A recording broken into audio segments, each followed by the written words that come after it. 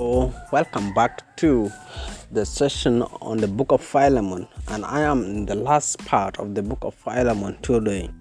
I want to believe that you have been following me, though I have been missing for the last 2 weeks.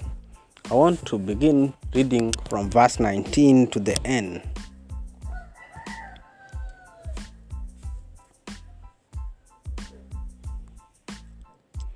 Verse 19. I, Paul, write this with my own hand. I will repay it, to say nothing of your owing me even your own self. Yes, brother, I want some benefit from you in the Lord. Refresh my heart in Christ. Confident of your obedience, I write to you, knowing that you will do even more than I say. At the same time, prepare a guest room for me, for I am hoping that through your prayers I will be graciously given to you. Epaphras, my fellow prisoner in Christ Jesus, sends greeting to you, and so do Mark, Aristarchus, Demas, and Luke, my fellow workers. The grace of the Lord Christ be with your spirit. Paul then begins by affirming that he is the one who wrote this scripture. We know that other scriptures were written by others on behalf of Paul, but there are other scriptures like this that explicitly states that Paul is the one who wrote them. That is an explicit evidence that this book indisputably was written by Paul. With no regrets and with no doubts, it is affirmed by all scholars that this book actually was written by Paul. Paul then moves to the subject of his writing, which was Philemon.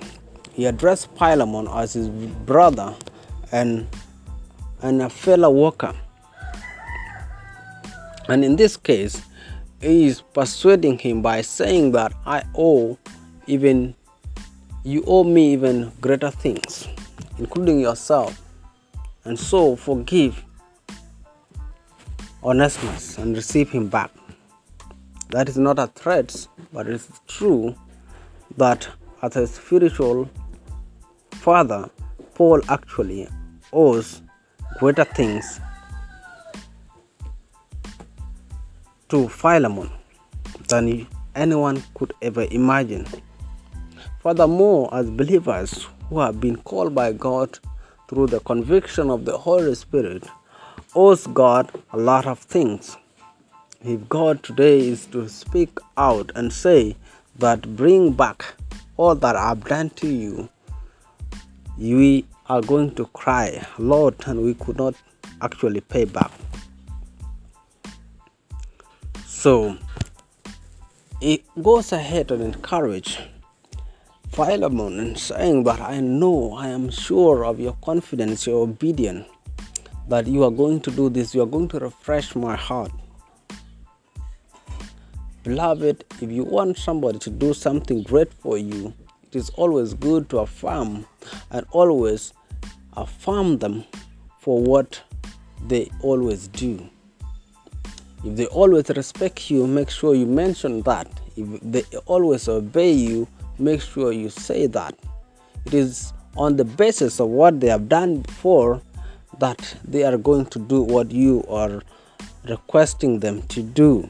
And so Paul really affirmed the work of Philemon, that you are a good person who obeys and you are going to refresh my heart in doing this. I'm confident of what you have been doing. I'm confident of your obedience, and I write to you knowing that you are going to do this. That is an affirmation that is very important, and we as believers should also do that. Now Paul moves from the subject of his conversation and now moves to the preparation for his coming. This was a literal letter that is capturing realistic things at that particular time. We do not want to put any allegory on it, because this one was written on real time, on addressing the real people on the ground, and is saying the real things that were in place at that time. And so Paul goes ahead and requests Philemon to prepare a guest room for him, and he continues to say that I'm going to be gracious to you, and finally send greetings from his fellow workers who are together with him. We know some of these people that have been mentioned here, and we are confident that they are all believers. Beloved, it is always important to know that despite all the things that other people owe us, as a main subject of this conversation today, we owe God great things, including our lives, that will make us all the time to be humble enough to forgive others when they have wronged us.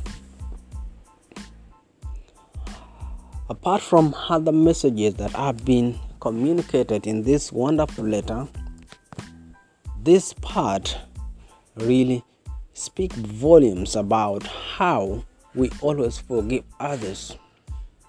It is always important to know that God is a greater person who forgave us a lot of things before we forgive others. May you consider this in your journey as a believer. Thank you for being with me from the beginning of this letter to the end. May God bless you, and may His face shine on you.